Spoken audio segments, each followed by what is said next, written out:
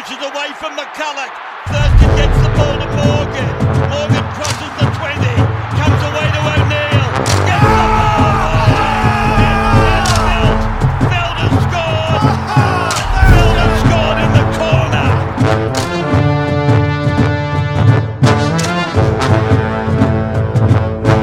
Welcome to Above the Horizontal, a podcast about rugby league. I'm your host, Bo Nicholson. Miles Steadman is back to join Kieran Gibson and I to wrap up Round 8, discuss the latest signings, news and rumours, and analyse the upcoming fixtures in Round 9.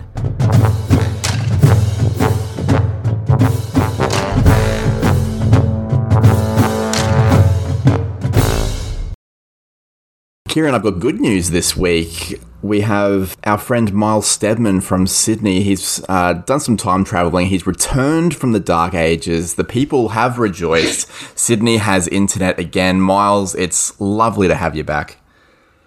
Oh, gee, bro, you could have at least warned me you were going to shit all over my city. Goodness sake. We did actually say that Brisbane officially is the better city last week on the pod because we have internet and you didn't. But it's a small win for us. Very valid reason. And Kieran, did you have a lovely weekend watching football? I did. That's pretty much all I did. It was good though. I enjoyed it. Unfortunately, you fared the worst of us with your tips and predictions. You got 4 out of 8, which is very low numbers for you. You usually do a little bit better than, well, me, certainly. And your bold prediction was that the Eels would score the most points of any club in the round and the Sharks would score the least. They were both incorrect. The Eels were 8 points off the pace behind the Storm, and the Sharks scored 10 more than the Knights. But a bit of a tricky weekend for you. Yeah. My name, I don't know. Well, not many would know my name. In tipping is Kieran's on top of the ladder. That's a bit of an inside joke with a mate. But Kieran's no longer on top of, I think, any ladder that I'm in. So not a great weekend. I too am not on top of any ladders. I got 5 out of 8 though, and I'm going to take that as a small victory. My prediction was that Reece Walsh and Scott Drinkwater would combine for at least 4 try assists. They both had good games for the Cowboys and the Warriors in attack particularly, but unfortunately just the 2 official try assists with 1 each, so I didn't get that one. And Miles, you fared the best of us when it came to the tip, 6 out of 8 this week. But your tip that Chambers would score on his return to the NRL against his old club was not correct. Yeah, I think my perfect round died on the final day too, from memory. Got the Dragons and one other tip wrong. The Cowboys. Maybe that's it. No, I got sorry. No, I think I actually tipped the Warriors to win. Right? well, fuck you then. Kieran, what I want to know is, what did you learn from round 8? I learned that a hefty lead is not safe this season. We've seen in the last 3 weeks. Last week, the Broncos came from 22 behind in one first half of football, I was actually at the game. That was awesome to watch. With Owen, shout out to Owen. And the week before, the Cowboys came from 24-6 behind, and then the week before that, the Bunnies came from 24-10 behind. Unfortunately, the Titans were involved in losing 2 of those leads. However, I think it shows that the speed of the game and then resulting momentum shifts are so important, and that a lead is not safe compared to previous years where there was less comebacks. Yeah, I've got actually the same thing. I said there's no such thing as a dead game with PVL ball, which of course stands for Peter V'landys, particularly if the Raiders or Titans are winning football games. So that's pretty much exactly what we said. If the Raiders and Titans are in front by 30 with 20 minutes left, I'm not calling it a game at this point. It's getting to that stage. Miles, what did you learn from round 8? Well, I learned that much like the club, the Sharks players, I think, have checked out on this year, and how could you possibly blame them? I mean, they've lost 4 games in a row now, I think it is, and I think actually they still haven't won since the firing of John Morris. And look, if I were a Sharks season ticket holder right now, not only do you have to travel to your arch rivals stadium for your home games, but you've basically got a what can be best described as a wasted year, and so I'd be asking for my money back. I don't know if that's ever been a successful strategy for a fan, but you make a good point about, the fact tell that me the why I Sharks... should have it back. Well, I mean, you make a point that the Sharks have made the finals the last couple of years with John Morris, and I don't think any of us really predicted they'd have a great year this year. I predicted they'd be outside the 8, but they're a better football team than what they're showing at the moment, and yeah, as you say, hard to blame the players. Let's move forward to the Wildcard Awards for round 8. I'll start us off with the Holy Trapezoids Batman Award for Best Brock Lesnar Impersonation, which goes to Tyson Gamble. Now, for those that don't know who Brock Lesnar is, he's an old wrestler from the WWE, and he had trapezoids that were just ridiculous. He was basically just this weird shape. And look, Gamble, he appeared to be a bit of a tosser, the way he was carrying on at Brimson's sin binning. But that effort and passion is what the Broncos have lacked. And as I discussed a couple of weeks ago, one of the things that I want as a fan of a struggling club is full effort from your players. So Tyson Gamble wins the Holy Trapezoids Batman Award for Best Brock Lesnar Impersonation. Miles, what's your wildcard award for round 8? Well, unfortunately, I haven't actually come up with a name for my wildcard award, but it does involve shitting on the Broncos, so I thought you guys probably wouldn't mind too much. Look, everyone knows that they've signed, or I guess agreed to, a new CEO with Dave Donaghy. After about 15 years of attempting to poach anyone and everyone from the Storm's ranks, say Cameron Smith, Greg Inglis, and as it has been reported much the past 24 months, most of the Storm's front office has been invited to come and join the Broncos as the CEO. Donaghy said this week that we can't just hope to emulate the Storm's success. And to me, that seems like an admission of a wasted decade and a half, really.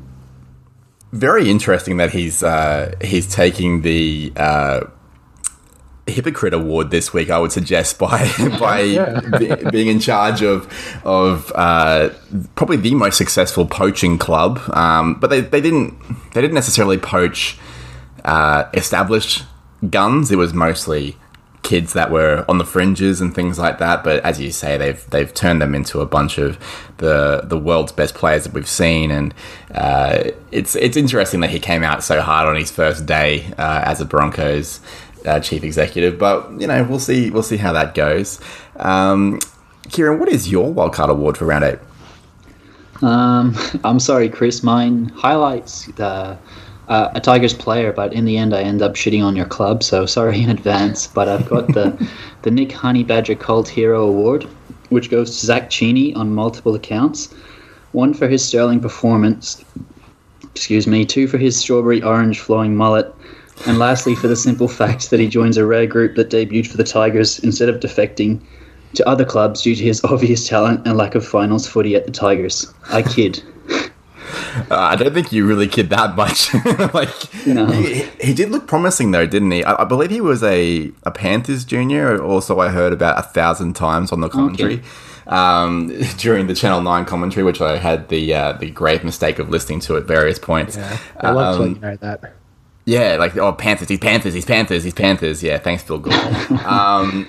But yeah, he looks fantastic for the Tigers, but I think we will talk about Zach. Is it Cheney or Cheney? Oh, I'm not sure. What did I say? I've heard Cheney. Yeah, I've heard Cheney, but I thought it looked like Cheney, so we're just going to go with Zach C from... No, that's too obvious. How about Zed Cheney? Let's talk about another winger. I mixed up the run sheet a little bit on you, Kieran. Apologies for that, but so good. I've decided to take the very first news hit up for the next 6 items. I think the biggest news story in the weekend was that Brett Morris had what is certainly a season-ending injury. It looks to be an ACL. I think it was confirmed to be such, going down with 3 minutes left in the game against the Knights when they're in front by 28 points. So that was really unfortunate. And at his age, he's turning 35 later this year. It may well have been his last game. And a lot of the whisperings that I'm hearing behind the scenes, not that I'm behind the scenes, but I'm hearing whispers from people behind the scenes, is that he's preparing himself to retire. which is obviously a big shame. I think Brett Morris is a much loved figure in the sport of rugby league, and obviously I think I speak on behalf of all of us when I say that we wish him all the best with his injury, and hopefully we'd love to see him play again. But the question that Kieran put to us is he the greatest winger that we have seen play? So, Miles, is Brett Morris the greatest you've seen? Look, I think the answer is maybe. The only hole in his resume for me is, and I think it is a pretty big hole, that's just the way I kind of chop these things up, is that he was never, and correct me if I'm wrong, but he was never voted into the Dally M team of the year or named wing of the year. And I think that surely if you're going to put yourself forward, if you're going to have others put you forward as the greatest wing of the NRL era, at least, or whatever, you have to have at least been voted into that team once, right? Or voted best in your position at least one season. And like, for comparison, Akili Iwate, who I think most would laugh if you suggested he was the best wing of the NRL era, he was voted into that team 3 times. So at his best, he was, in my humble opinion, a far better player than Brett Morris ever was. So look, it is a perspective things and what you weight, of course, but longevity, I think he's obviously got anyone covered, but at his peak, was he really that much better than 3 or even 5 of some of his contemporaries? I don't think so. Miles makes an interesting point there, Kieran. You probably couldn't call him the flashiest of wingers going around, but that longevity does speak to a lot, I think, particularly when you consider that he played almost 300 NRL games across a decade, across a career that started in 2006 with St. George Illawarra. Is he the greatest winger you've seen play? Oh, I mean, I have, yes. I'll read what I have, but Miles has kind of made me think about it a bit more. I've kind of gone on the longevity kind of side of things. I said yes, no, 2 ways about it. I think he's the epitome of the quote that sport is a game of inches. He always fought for that inch. I won't harp on for too long, but the most credit I can give him is he was a huge reason I gave himself and Jared Hayne. They were both huge reasons that I gave New South Wales much hope during the Queensland 8 series winning streak. He not only closed class on the field, but off it too. And there's just a few instances I feel like he really raised his game when the intensity and it was finals footy or Origin or Australia. I feel like that's where his best games were. That's why I have him as the best that I've ever seen. I was also considering Matt Singh, but there was a few instances where himself and his brother included just pulled a rabbit out of the hat and ridiculous tries or stopped tries that looked like they were certainty. So from mine, I'd have to say yes, he is the greatest I've seen play. I think Brett Morris certainly has Matt Singh covered, but Matt Singh's, and I think he has Iwate covered too, in my opinion. I say he probably is the greatest that I've seen. The only one that challenges him would probably be Wendell Sailor. And Wendell Sailor was probably more in that Iwate mould, but more consistent than him for a longer period of time. And just the fact that he was a pure impact player. And if a lot of wingers, I'm looking at like the Panthers right now. You look at their 2 wingers who are Brian To'o and Charlie Staines. Now, I think Charlie Staines is the kind of guy that relies on the forward pack going forward really well and the inside men creating a bit of space for him and just laying on like opportunities for him. He seems like one of those sort of players at the moment in his career. Brian To'o is someone that gets back there and actually impacts on the game with damaging runs through the middle and things like that. And Sailor was one of those sort of players. He could change a game even if the forward pack wasn't doing what they needed to win a game. So for me, it's between Morris and Sailor. Iwate, just, you're right, there was a time there where he was devastating in that Sailor kind of mould. And Matt Singh was very similar to Brett Morris in the sense that he had that longevity. The thing I liked about Brett Morris is that he was quicker than maybe all of those players on the exception of Iwate. Super strong, like big, huge physical athlete. Some of those put downs, like from kicks, were just incredible. A superb athlete. And I think the thing that I like the most about him, where, Wendell Sailor seems like a bit of a tosser.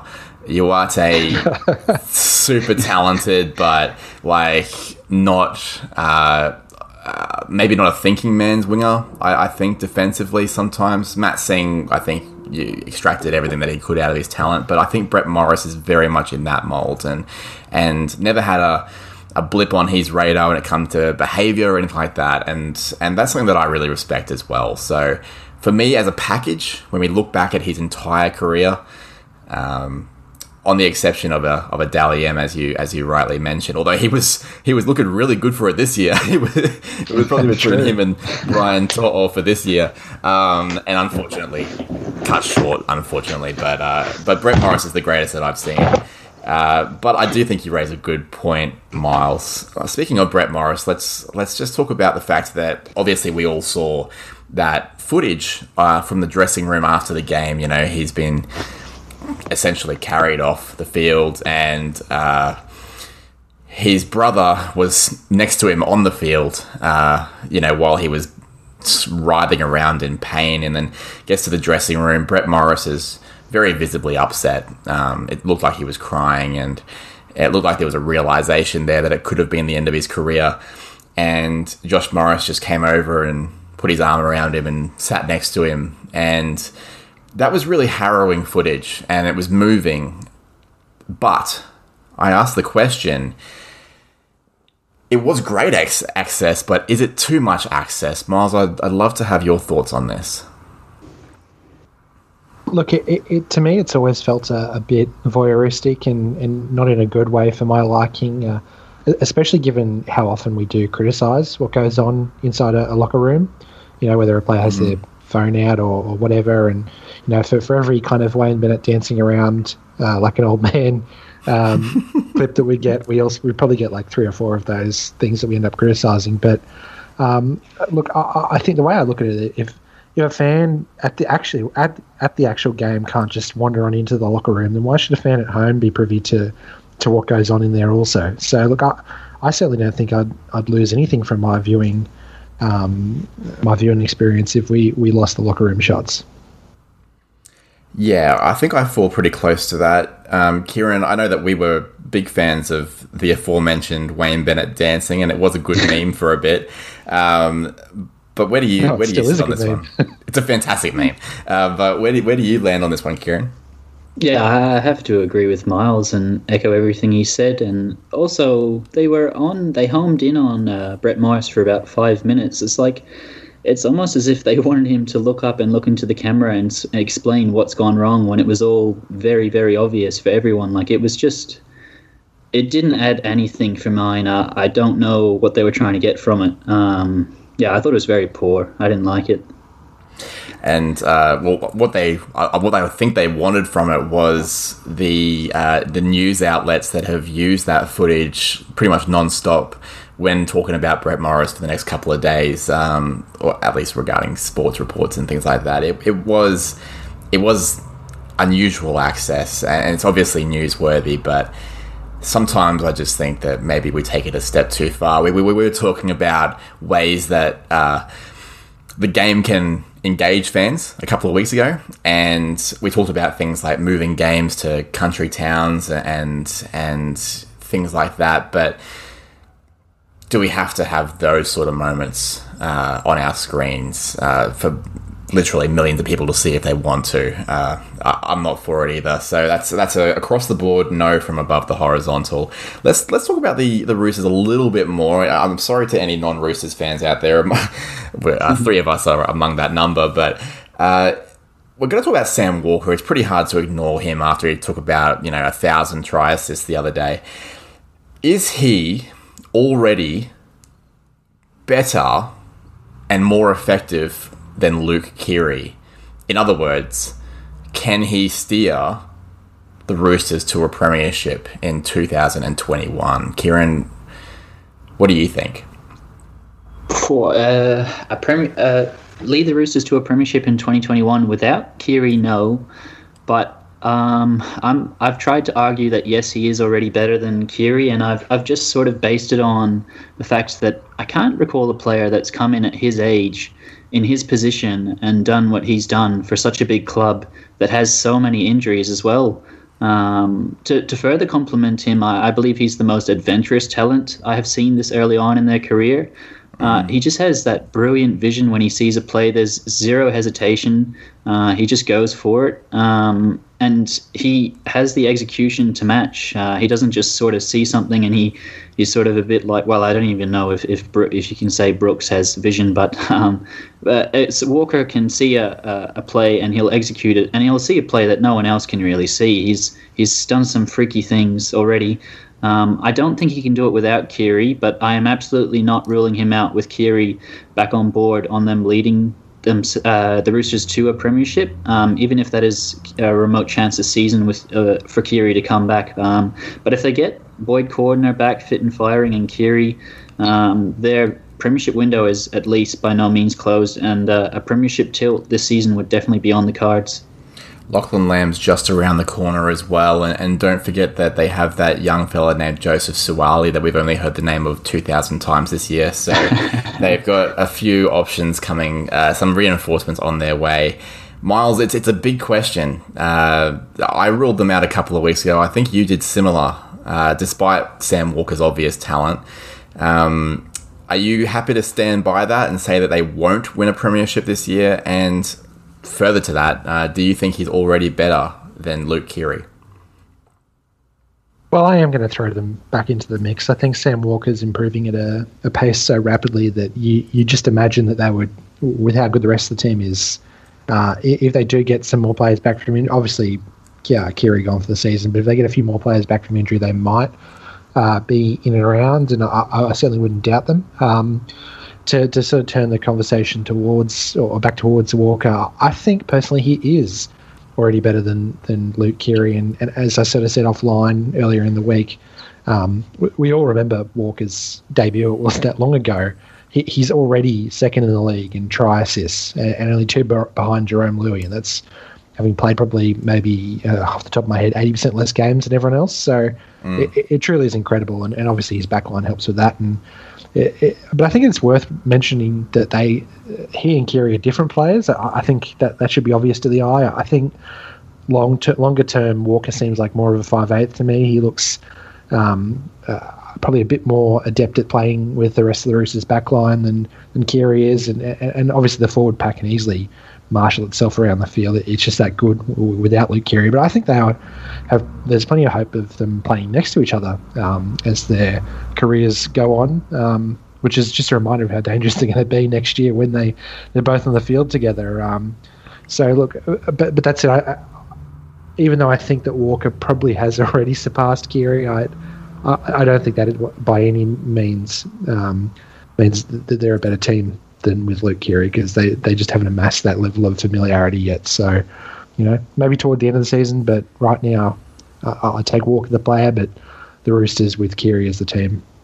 Okay. I have probably a couple of points on this that might seem a bit conflicting. Number one is that, again, I watched the game plan on NRL.com with Anthony Seibold, and one thing that I've always thought about Luke Keary is that he's not particularly a flashy type. He's a dangerous enough runner of the football, but he's more clinical and efficient.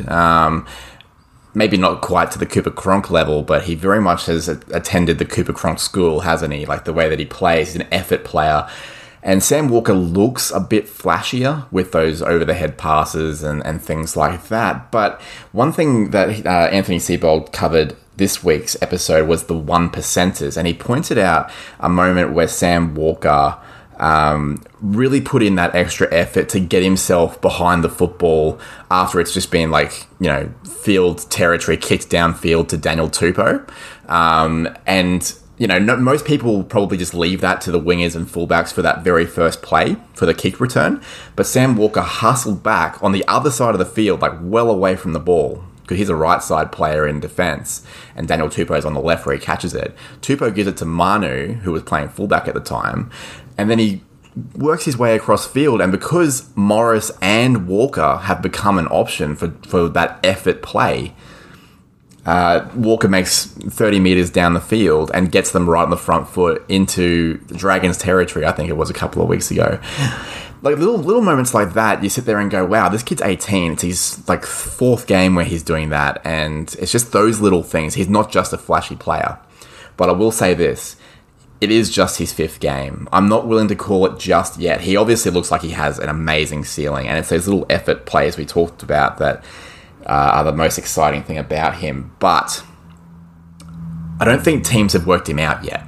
And I think some of those overhead passes across, like cutout passes and things like that, will be a bit dangerous once defensive lines work him out a little bit. And does he have the ability to mix up his game enough to still be his current level of effective without risky plays? I think back to the Parramatta Eels had a halfback named Tim Smith, you guys might remember, and he was just like an absolute gun in his first year, like led the try assists and the whole thing. Queensland are talking about him being one of their origin halfbacks.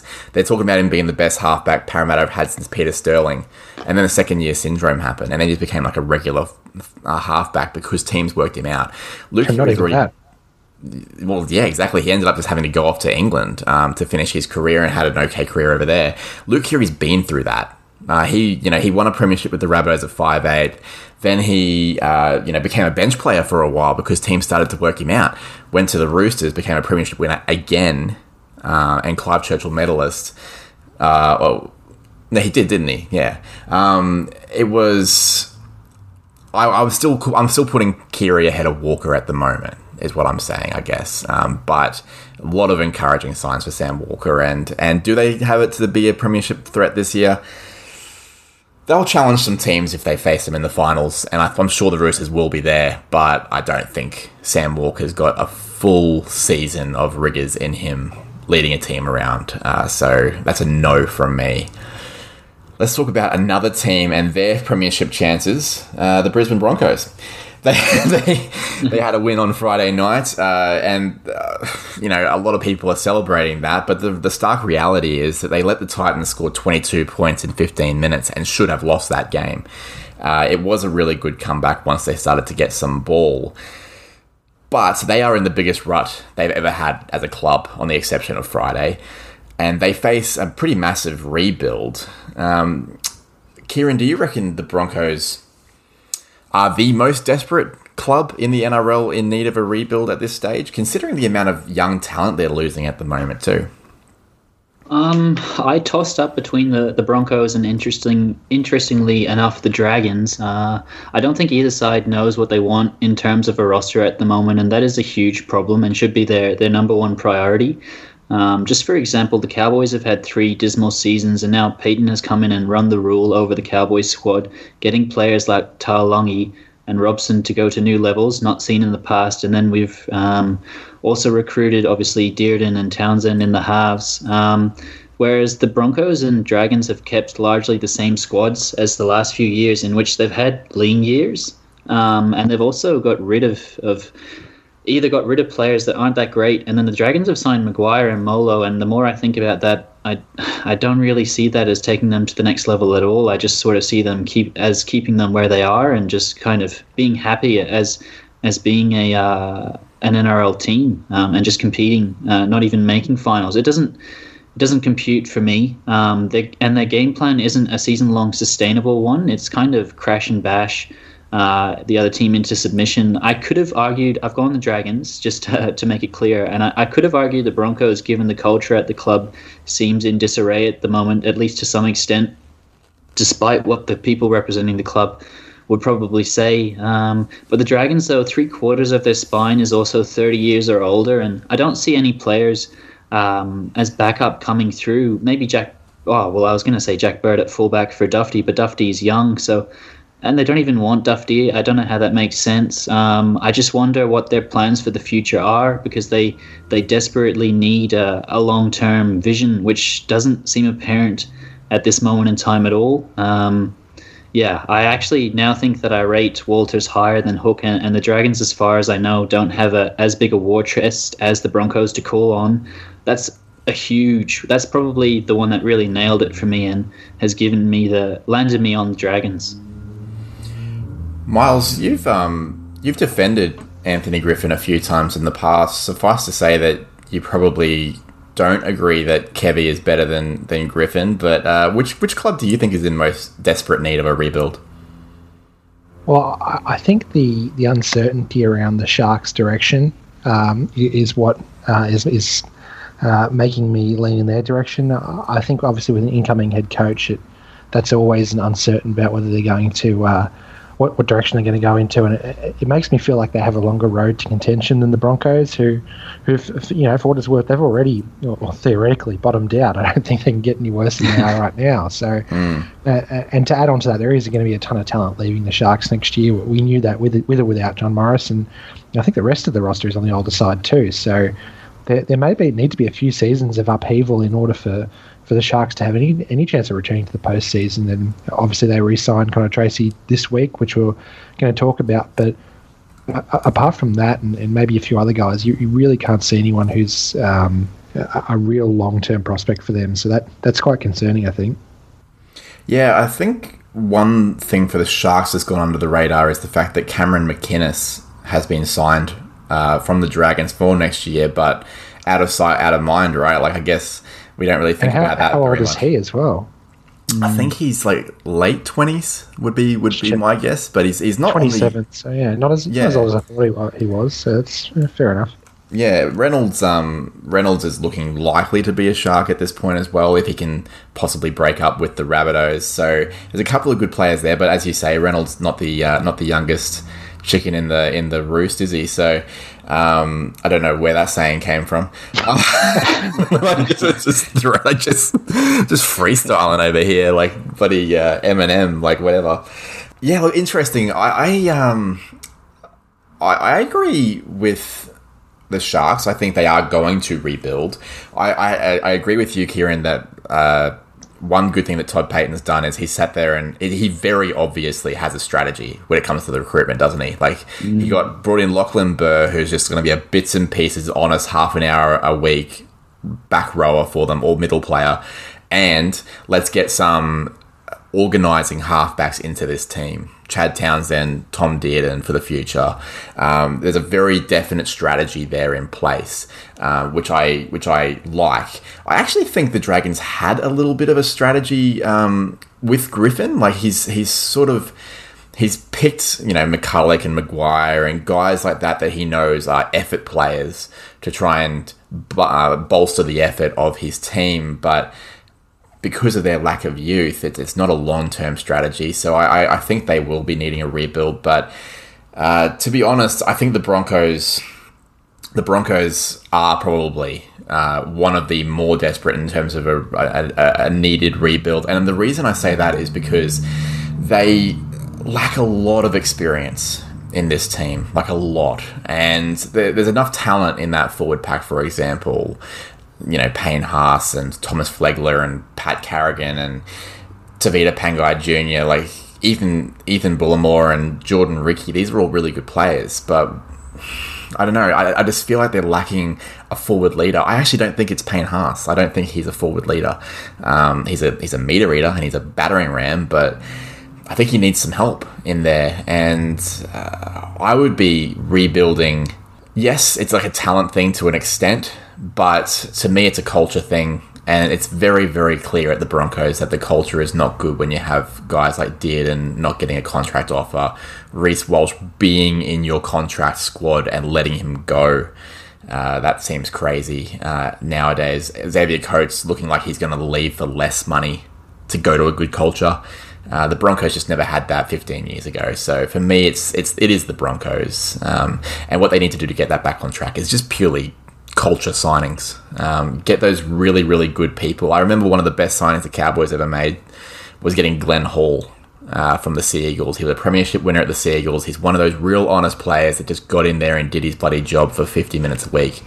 The Broncos need more players like that and less players like Jermaine Asako that have a really good step in them, but out of position 3 or 4 times a game for three or 4 tries. You know what I mean? And no one notices that sort of stuff, but they notice the big step.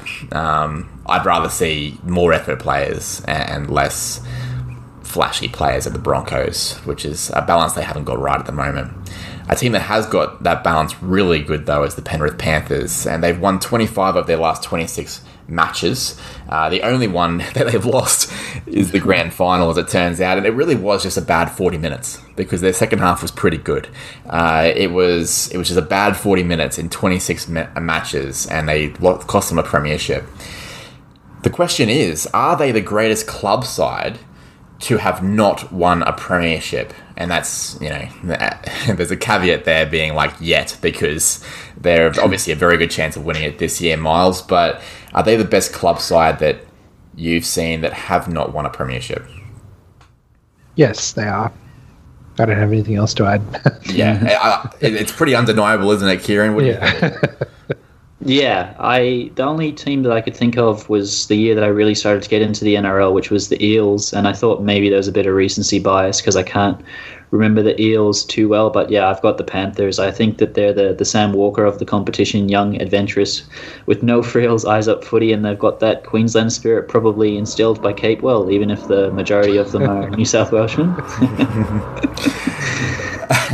I agree. It's like I actually thought the Eels. I mentioned them a few weeks ago that their 2001 side was just ridiculous, and they also had a bad 40 minutes, and it cost them a premiership against the Knights that year. Very similar in that sense. But yeah, no, the Panthers team they currently have is undeniable on both sides of the football. Having guys like Cleary and Luai leading them around, but Cleary's also an amazing defender, and Happy Coruscant comes back into that team just to make it stronger. But Mitch Kenny did a freaking excellent job in his absence. Look, on both sides of the football, no doubt about it. Panthers are the best side, particularly of the NRL era, to have not won a premiership yet. Let's talk about some signings. I've got a new segment for us. It's basically going to be good business or strange move. We're going to talk about some of the very recent signings, and you guys are going to tell me whether you think that signing is good business for the club that has done the signing or a bit of a strange one. And I'll start us off with today it was announced, today's Wednesday by the way, today it was announced that Scott Drinkwater is re-signing with the Cowboys for a further 2 years. That is obviously with the fact that Valentine Holmes is currently contracted for $1 million a year, and they have signed Chad Townsend and Tom Dearden for next year. Kieran, you're a Cowboys fan. Is it good business for the Cowboys or a strange move? It's very good business. I honestly would just about consider this make or break for the Cowboys. We had to keep Drinkwater. As good as Holmes has been in recent weeks, I just think the adventurous talent that Scott Drinkwater is, and I think he's only got 5 try assists this year, but he has this brilliant attitude and way of looking up at the line, even on last tackle and taking on the line, and he can score or provide points for the Cowboys almost at any moment. He's great signing. At 23 years of age, he kind of reminds me of Cameron Munster light. Like he's kind of like not quite as competitive as Munster, I don't think, but very similar style of play. A very running 5'8" with a left foot kick and a bit of a adapted 5'8". Miles, do you think this is good business for the Cowboys or a bit of a strange one? Well, I certainly keep the punters wanting with this one because I'm going to go in the exact opposite direction. I'm really not sure about this one. Obviously, it's unclear where he's going to play next year with, as you guys said, Townsend and Dearden. Dearden, that's it. Both of them coming in and also unsure on the terms. So I'm not sure of the length of the contract or the value. I'm not sure that's been disclosed yet or not. That's good. That's obviously going to bode, two years, 2 year contract, but I could not find any information about the cost. Yeah, 2 years. So it sounds like the Cowboys are hedging their bets as well. It's just an especially weird one, especially given the club just signed those two halves, Townsend and Dearden. So it's not a lack of poor forward planning or something. They've clearly got a plan here, but it's going to be for one of those guys to have played in a position that they've never played in before. So yeah, it's an odd one, and it's not like he's going to play fullback either because Valentine Holmes is playing fullback, and you certainly don't want a wing earning him $1 million a year. So yeah, it's a bizarre one for me. I'm not sure where the Cowboys are going with this one, but we'll have to wait and see, won't we? Peyton may have shown his cards a little bit here. I've got a funny feeling that he might be maybe thinking about moving Valentine Holmes on to try and save some money for some more bits and pieces players elsewhere in the roster, but watch this space. Let's talk about another person that re-signed just today. Kotoni Staggs has finally put pen to paper with the Brisbane Broncos, ending months of tension and speculation about his future. It's a 4-year deal. I've heard estimates saying that it's at least $700K a year, so maybe just less than $3 million across the 4 years for Kotoni Staggs at the Broncos. Is that good business for the Broncos, Miles, or a strange one? I think it's a good signing. I think he'll really need to sort of break through again and start showing his origin potential that we know he has for it to be a great signing. But if they do move him to 5'8", like there is a lot of attention regarding it in the media, and he does take off, then that could be an excellent signing. Kieran, do you concur with that? If they've signed him to be a 5'8", I actually kind of think it's a bit, maybe not strange. They definitely need a different 5'8", but I don't know. I know he's played okay at 5'8" before. I don't think he's a long-term 5'8". I don't think he would make. Ponga couldn't make the transition. They're obviously different players, but I like Kotoni Staggs at centre. If they've signed him to be a centre, I think it's a great signing. Well, $700K is probably reasonable money for your best outside back. It's probably actually a bit on the expensive side. But if you get a 4-year 5'8" out of it, and that person wins you football games fairly consistently, $700K a year is a steal. I would suggest it's a good signing for the Broncos, if for no other reason than it stops the rot in terms of players leaving. The exodus that's going on in that club is fairly ridiculous, and it's a statement signing. It is, look, $700K a year for someone of his ability is not that crazy. He's versatile, as we've discussed. He's an effort player, but he's talented. I think, if nothing else, it's just good for the club to have a bit of a win with their roster, because it sounds to me, according to some rumours that are going on, that Xavier Coates is all but signed at the Melbourne Storm for a 2-year deal, reportedly for less money than the Broncos are offering. Now, the Broncos are saying they have not given up and that nothing official has happened, and Xavier Coates' party is also saying that. But where there is smoke, there is fire, and I've got a funny feeling that this is a done deal. Xavier Coates to the Storm for 2 years. Kieran, for the Storm, is that good business or a strange move? It's very good business. I think we all saw what Coates could do on his debut, and then again on his Origin debut. He scored a brilliant try on Friday night. He's shown that he's got all the potential in the world. Brilliant signing. They're losing Josh Adokar as well, Miles, and you'd say that if the Storm are offering less than the Broncos, then he might be maybe not a steal, but fairly good value? Oh, no, definitely a steal, in my opinion. Anytime you can sort of get one of those State of Origin talents under market value is absolutely a steal. And you only figure he'd probably go to another level under Craig Bellamy, so that's scary to think of for the rest of the competition. Yeah, Greg Inglis levels potentially with his sort of physique. Who knows what he's capable of? And for the Broncos, they'll be desperately hoping that they can sign him up, because again, that'll be another roster win for them. But as I said, I think the Storm have got that one tied up. Speaking of outside backs, people that have been playing on the wing recently, Connor Tracy, who we mentioned earlier, has re-signed for the Sharks for 3 years. I'm not sure on the dollar value of that one. I did a little bit of research, but I couldn't find anything substantial. So, 3-year deal for the Sharks for Connor Tracy. Kieran, I don't think I need to ask you whether you think this is good business or not. As much as I love the guy, I don't know if it's good business or not, because I don't know if they've figured out what position, much like Staggs, I don't know where they're going to play him. He's been playing in the centres, playing on the wing, and I think he's either a running 5'8" or a fullback, so I think it's definitely good to retain him, much like Staggs, but they need to sort out where he's going to play.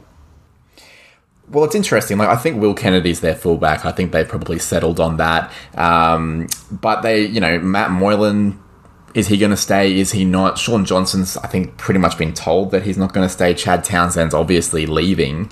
They've got Braden Trindle there or thereabouts as a half option, and apparently they're going to sign Adam Reynolds. So look, maybe they're looking for a 5/8. Maybe that's exactly what they have in mind for him. I imagine Craig Fitzgibbons had something to do with this. Miles, is that a fair read on things, or do you agree with Kieran that it's a strange move?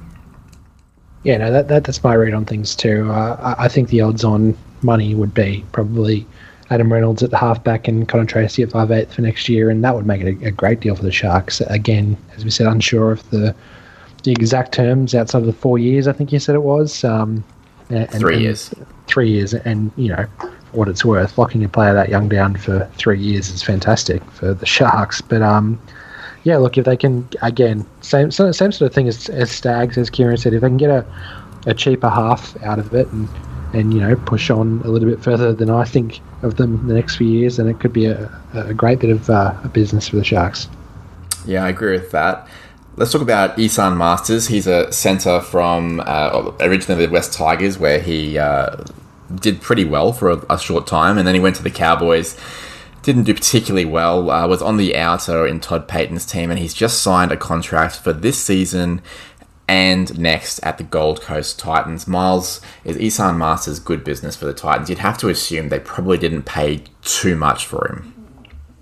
Yeah, and I think that's what makes it good business. I think anytime you can get an experienced veteran backup on a cheaper sort of dollar amount, then it is good business.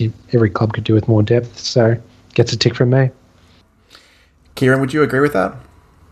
Yeah, the only thing I'm thinking is Herbert and Corey Thompson are both injured, so it's definitely good for depth. I'm just worried about if the Titans are in a finals match this season and they have to play Masters. I don't know if you can really rely upon him in big moments to show up for you, but if he was signing for the Storm, you'd probably go, oh geez, here we go again. The Storm are going to turn another NRL level player into a superstar. So I think it's a decent enough signing, but the jury's still out. Yeah, the Storm could probably Branko Lee him, but can the Titans do it? I'm not so sure. The thing that I found concerning as a Cowboys fan, it was concerning for me when he was playing for us, was his defense. He seems like a very talented player, but so I think there's a good player in there to be unlocked. Can Holbrook and the Titans do it? You know what? For the price and for the depth, it's probably a punt worth taking. I think it's good business for the Titans. I think it's probably also good business for the Cowboys, and probably a good move for Isan Masters. So everyone's happy. And the last one that we have is the very promising 19-year-old centre from the Warriors, Rocco Berry, has re-signed with the club until 2024. Kieran, you would have watched the game on Sunday against the Cowboys. He's pretty impressive, and it's not doing the flashy things that Reece Walsh is doing. No, he runs a nice line, and he's got a bit of pace, and he seems to be quite strong for, I don't know how old he is, but he's just made his debut, so I'm assuming he's quite young, quite strong for his age. Another one that young players are always hard to gauge how long they're going to keep this up for. We were saying Sam Walker might not be great again next season, but if Rocco Berry can keep up the form he's showing now, I think it's a great signing. Yeah, I think the fundamentals are there. You know, like he's basing his game on the moment on those strong lines. He's a good athlete. He's strong, and his defense has been really good. So that's the kind of thing that you probably can maintain as long as you keep the rage up in your mind. Miles, 19-year-old young centre, highly spoken about by the Warriors. They've signed him up for 3 years. That's a good sign for me. Yeah. You said it all there. He's young and I think you said end of 2024, didn't you? So is that 3 years? Yeah. So they signed him through the end of time. So it's good business. Thank you very much, gentlemen, for your thoughts on that. I liked that we disagreed on a few things, and I was very curious about the Tony Staggs one. So I think this is while there's so much movement in the transfer market at the moment, I think we might keep this one in the run sheet moving forward. Hint, hint, Kieran. All right, thanks very much. We'll take a short break. We'll hear from, once again, my other podcast, Pretty Fly, a 90s nostalgia podcast. And then we're going to take a trip down memory lane to our favourite NRL try or game celebrations ever. Back soon.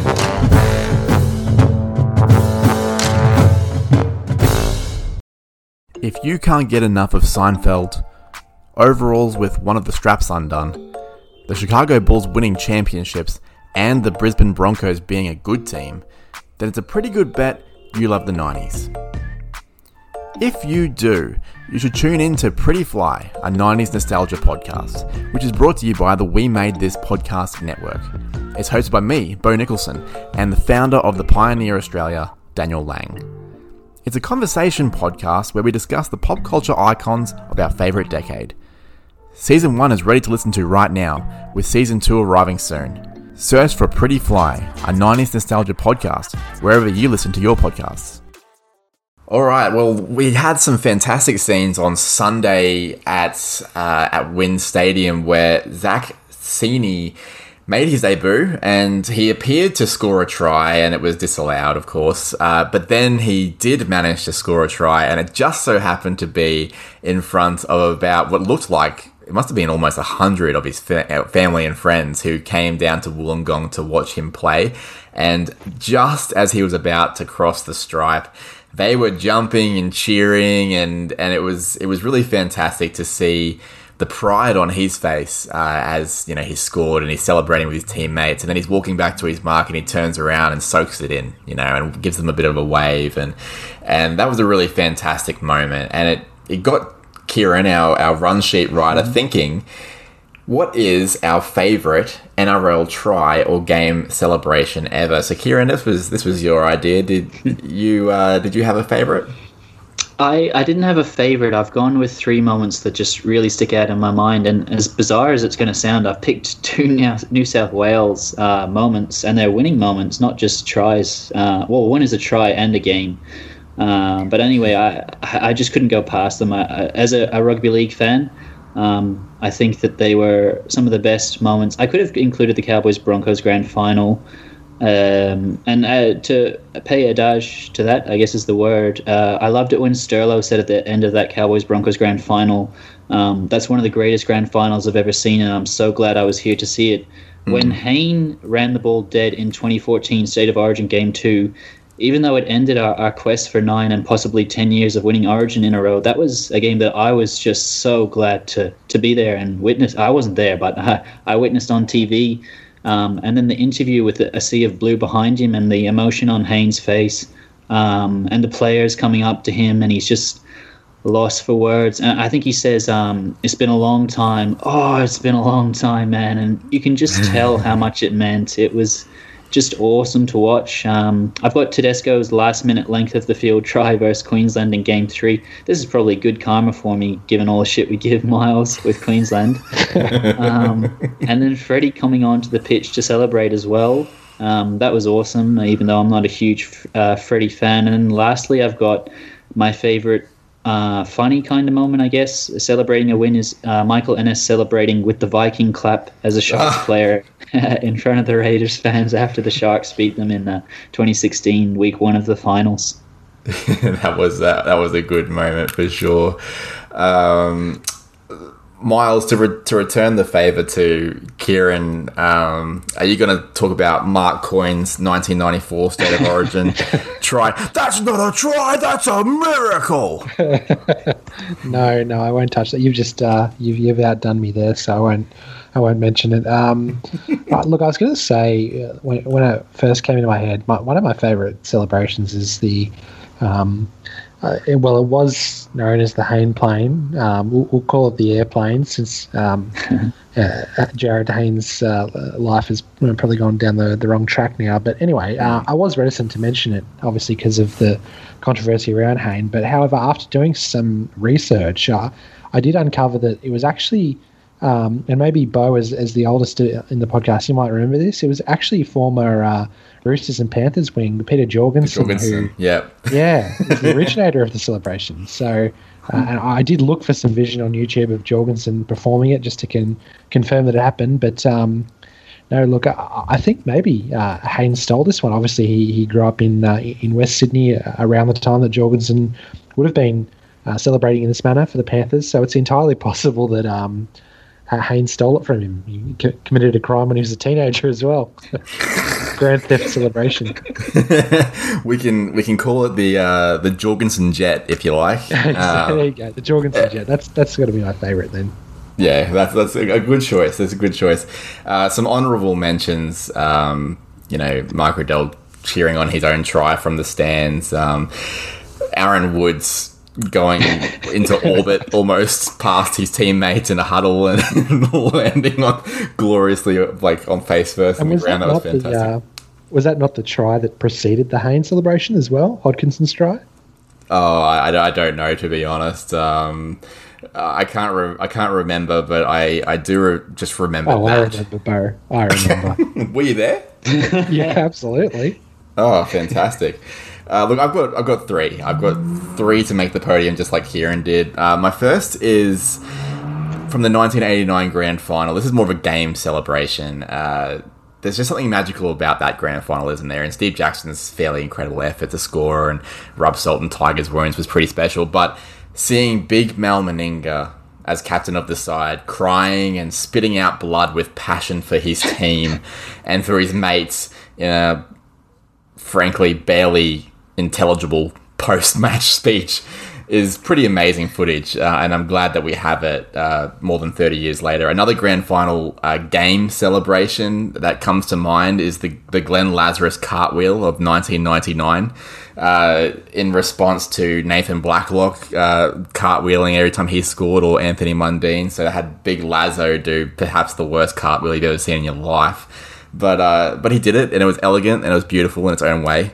But I think my absolute favourite, and this was a couple of different try celebrations, but I used to love watching the Indigenous All-Star Games. I watch them a little bit less nowadays, but when it first came in as an idea, I really enjoyed it. And I used to love that when the Indigenous boys would score a try, they'd often do like traditional dances as celebrations. And I think of, Matt Bowen shaking his knees at the dead ball line, or I think of Wendell Saylor grabbing the corner post and using it as a didgeridoo while Thurston and the rest of them are all shaking their knees and stuff. Like, that's just fantastic stuff. So that's where I've landed on my favourite try celebration. Like Kieran, I did think about the Kyle Feldt leap into the air in 2015, but I decided not to be boring because I think we talk enough about the Cowboys.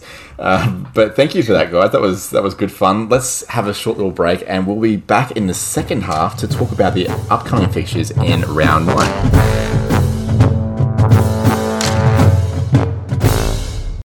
Round 9 is upon us, gentlemen, and to start us off is Thursday night. It's the Rabbitohs and the Storm. And Miles, you've got this one. The Rabbitohs fairly injury affected for their game at Stadium Australia in Sydney.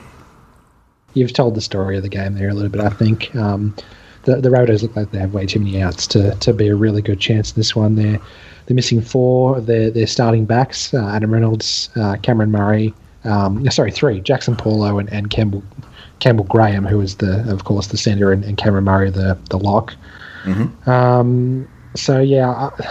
There seems to be a little bit too much new fodder in there for the Rabbitohs to be a real great chance, and I'm sure the Storm will take advantage of that. They always do. They always seem to pick out a chink in the armour, and I'm sure you see them run some wide out plays here and really take advantage of that backline that has names in it like Braden Burns. He hasn't played in forever. Stephen Masters, I'm not sure if he's an Esan relation, but he spells his name the same way. So yeah, I think it's going to be a pretty convincing Storm win here.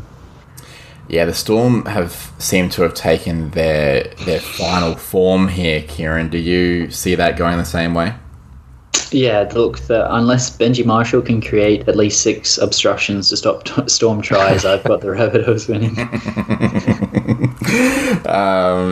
Look, I think I've got the Storm as well. Just an interesting little bit of late mail that I read on NRL.com today is that they're looking at moving Johnson back onto the wing, which would probably be in place of either Stephen Masters or Tane Milne. Moving Cody Walker back to fullback, and having Dean Hawkins, who made his debut earlier this year from memory off the bench, coming into the halves. That's the mail at the moment. So keep an eye on that. But any Storm side that has Finucane and a Sofa Solomona on their bench, that's just a wealth of talent. So I think they'll be fine. Speaking of a wealth of talent, Kieran, the Panthers are playing on Friday evening at 6 o'clock at their home ground, which is Bluebet Stadium, against the Cronulla Sharks. Yeah, a wealth of talent, and their recent results, well, even extended results, I guess, is the proper way of saying it. Show their wealth of talent. They're going for 26 wins from 27 games, and they concede nearly just a converted try a game at 7.5 points conceded on average per match this season, which is just ridiculous. Especially they've played the Storm. I think they've played the Raiders. They've played some quality sides and kept them to low scores. I think the Panthers win comfortably with players starting to hit top form, combinations getting stronger, and a full-strength team with possible origin selection around the corner. In saying that, the Sharks, apart from their back line, I think are pretty much at full strength. They've got a couple of people missing out wide, but yeah, the Panthers are a juggernaut. The only concern there for the Panthers, I think, is that Kurt Capewell is carrying an injury. He may not play, and if I was Ivan Cleary, I'm probably giving him a week, because you can just bring Liam Martin into your bloody starting side and Scott Sorensen onto the bench, and that's a fairly fair replacement.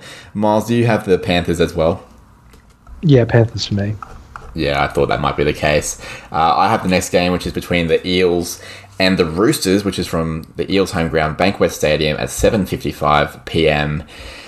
I think the injury toll is the story here. The Roosters, they're sort of hanging together by a thread. They've still got a quality roster, which of course is a testament to their front office and their coaching and their development. But geez, the way the Eels are swimming at the moment, it's pretty hard for me to see the Roosters prevailing here. So I'm going to go for the Eels. Kieran, who do you have? Yeah, I think if the Eels are who they say they are, and I think they are, they'll win this game. I've got the Eels. Who else would they be? Who they say they are? Well, the Dragons, I don't think know who they are, so...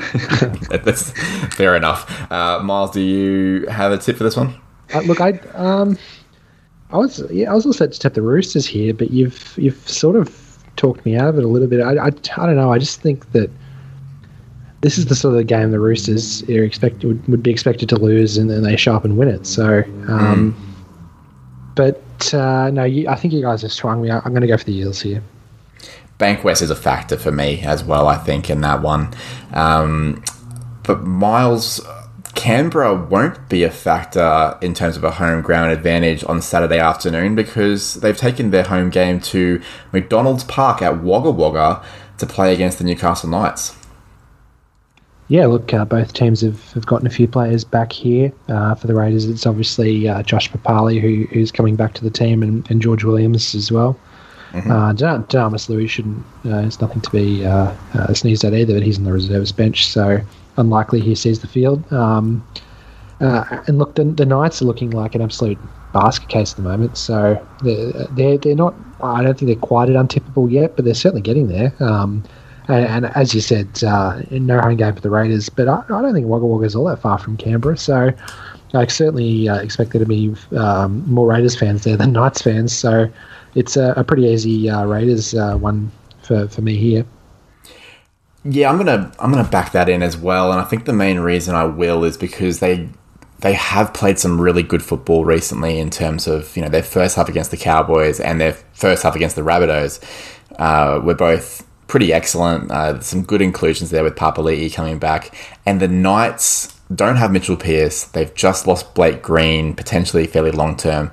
So Phoenix Crossland, who's quite inexperienced, is jumping into halfback. I expect that Kalen Ponga will have his hands on the ball a lot more. That could be good for the Knights, but I'm not sure it's going to get them the win. So I'm going to go the Raiders as well. Kieran, where do you land on this one? Yeah, you said exactly right at the end there what I was thinking. Ponga will have more of the ball, but I don't think he can drag the Knights to a win on his own. I've got the Raiders. And you also have the Saturday afternoon game between the Tigers and the Titans from Campbelltown at 5:30 p.m. Yeah, it's a bit of a shame that Tommy Talau is out suspended, because he's been a bit of a feature with the Tigers team the last few games. He was good against the Rabbitohs and then good in their win against the Dragons. They've got Mbai, who comes in at centre, gets to show his worth. He's probably going to be moved on. So this will be a big game for him to sort of show what he can do to other NRL teams. And then Zach Sini retains his spot. So that's another good thing for the Tigers. Tino Asua Maliawi returns from a shoulder charge ban in a huge boost for the Titans pack. And Mo Fotuaika drops back to the bench, which I still find a bit strange. I do like Jared Wallace, especially he's kind of resurrected his career. It's been good, but I would start Fotuaika, I think. But alas, I've probably got the Titans on that note winning this one. Yeah, I think having Fotuaika on the bench and Wallace starting is kind of like an old Tim Glasby move, or maybe even a Christian Welch move. Like you've got, this guy that just does the 1%ers. Like he'll fill the gaps in defense and things like that. And then you have a guy like Mo Fotuaika who can come on after 25 minutes and re-energize the team on the attacking side of the ball. So I think that's probably the theory there. One thing I've noticed for the Titans is they've named Beau Fermor, who's more of a back rower, in the centres, and they have Isan Masters in the reserves. I would not be shocked to see Isan get a run. That would mean that Brian Kelly is a left centre, so it's the right centre position that's being filled by Beau Fermor. So I would expect Isan Masters will play there. I think the Titans just have a better forward pack, and that's where the game will be won. So I'm going to go with them. But Miles, Campbelltown could be a factor. Yeah, it could be. But I don't know. The Tigers are, I think, at that point where home games they're too inconsistent for it to matter, really. But still the Titans. But I think obviously the Titans' wavelength in terms of their best and worst performances is probably a bit smaller than the Tigers, so I'm going to unconfidently tip the Titans. Yeah, that's pretty much where I landed too. I thought about tipping the Tigers, but I don't know, just that forward pack worries me a little bit. Speaking of forward packs that worry me a little bit, we've got the Cowboys are playing against the Broncos at 7:35 later that evening on Saturday night from Queensland Country Bank Stadium in Townsville, which I still haven't been to, Kieran, and I really need to make the effort to get up there and see my grandparents as well. I suppose that's a thing too. Look, nothing makes me more biased, I think, than a Cowboys versus Broncos game. But I'll try my best to remain impartial. Fuck it. Cowboys by 56. that's where I'm going to go. Kieran, 57 plus? 57 plus. I just like the continuity in the Cowboys team. I can see them even scoring 60, 70. So, yeah, could go the Cowboys. Miles, can you balance us out a little bit here? No, I'm going to tip the Cowboys as well. But did you not lose to the Broncos last time you two played at Queensland Country Bank Stadium? David Fafita. Yeah, good trivia. But they don't have David Fafita this time, as Kieran points out. So they got Tavita Pangai Jr., who's arguably in freaking just as good form. The Cowboys at home should... But, you can't say that with the Cowboys either. They've dropped Justin O'Neill. That's interesting. David Bowen comes in. That's interesting too. It's hard to tip. I don't know. Miles, speaking of hard to tip, I'm actually having some trouble with this one on Sunday afternoon from Lottoland. It's the Sea Eagles versus the New Zealand Warriors. It's hard for me to get a read on this one. Okay, that's interesting. It wasn't that hard for me to get a read. At this stage, I think the Seagulls have been the real movers of the NRL with Tom Trbojevic back in the past few weeks, and I think they'd backed themselves to win this one pretty comfortably, especially given it is at Lottoland. But the Warriors are a chance in every game, so I guess stay away from this one if you do like action, if that's your thing. But yeah, the Warriors have not really been very impressive to me the past few weeks, so I'm going to go with the Seagulls. Kieran, where do you land on this one? Yeah, to be honest, I think the Warriors were, with all due respect, they were a bit lucky with the frail defense of the Cowboys. That's still, as you said, a prominent feature for the Cowboys. I think Manly have shown in the last 4 games that they're really on the up, as Miles said as well. I've got Manly winning. My biggest concern for Manly, like I otherwise agree with you guys, my biggest concern is their forward pack for this week. They've just lost Marty Tapau and Josh Alawai. Alawai's going to be out long term, like possibly 3 months. But he's not as big a loss as Tapau is. Like Sean Kepi looks a decent front rower. He'll come into the starting pack. But yeah, I don't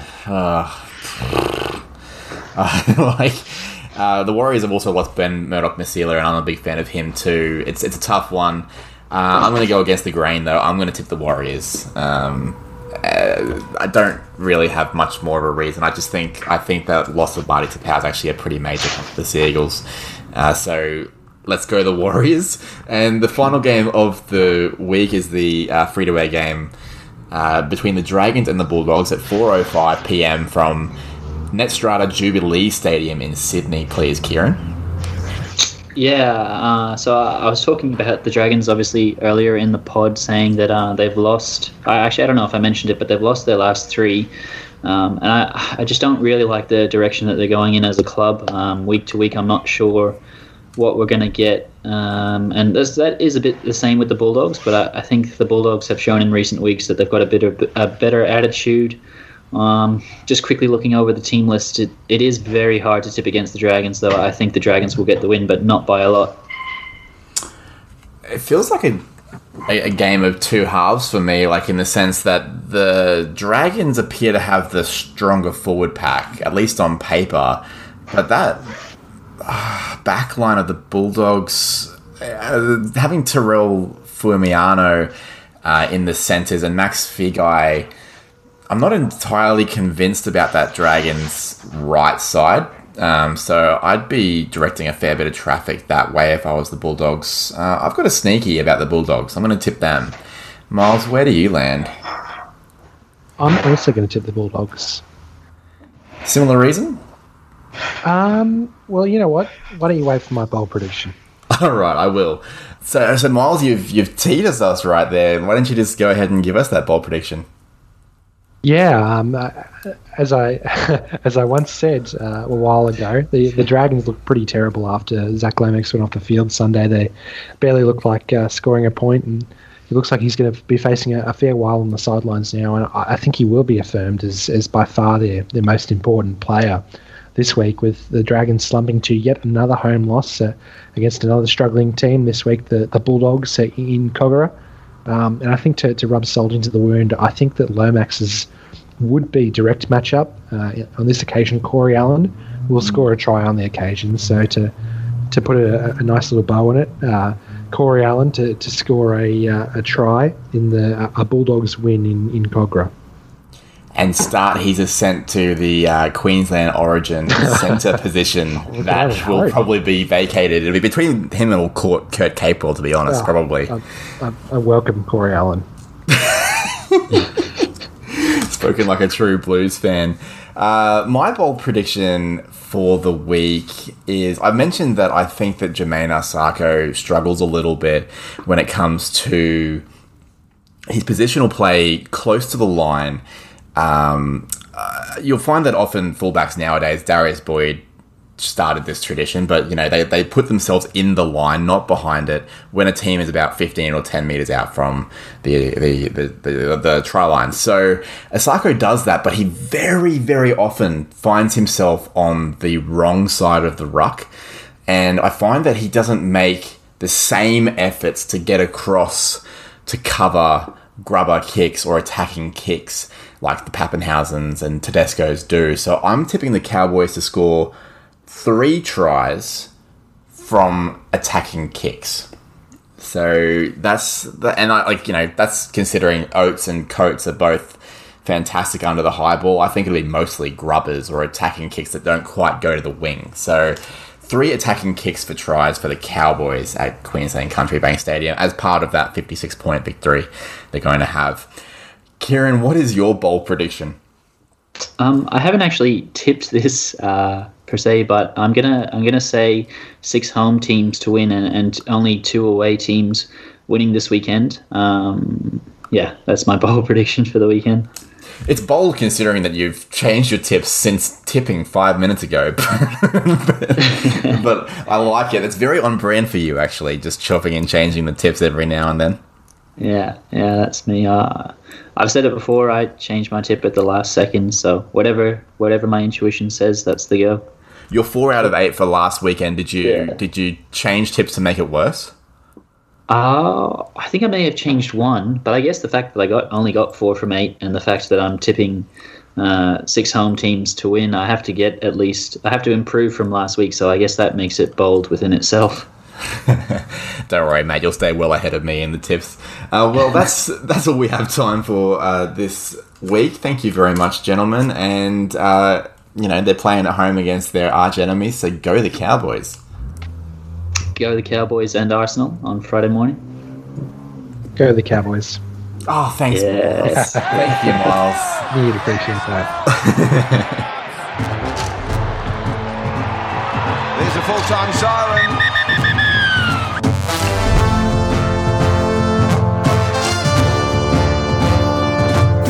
Above the Horizontal is brought to you by the Pioneer Australia. Find them on Facebook or at www.pioneeraustralia.wordpress.com.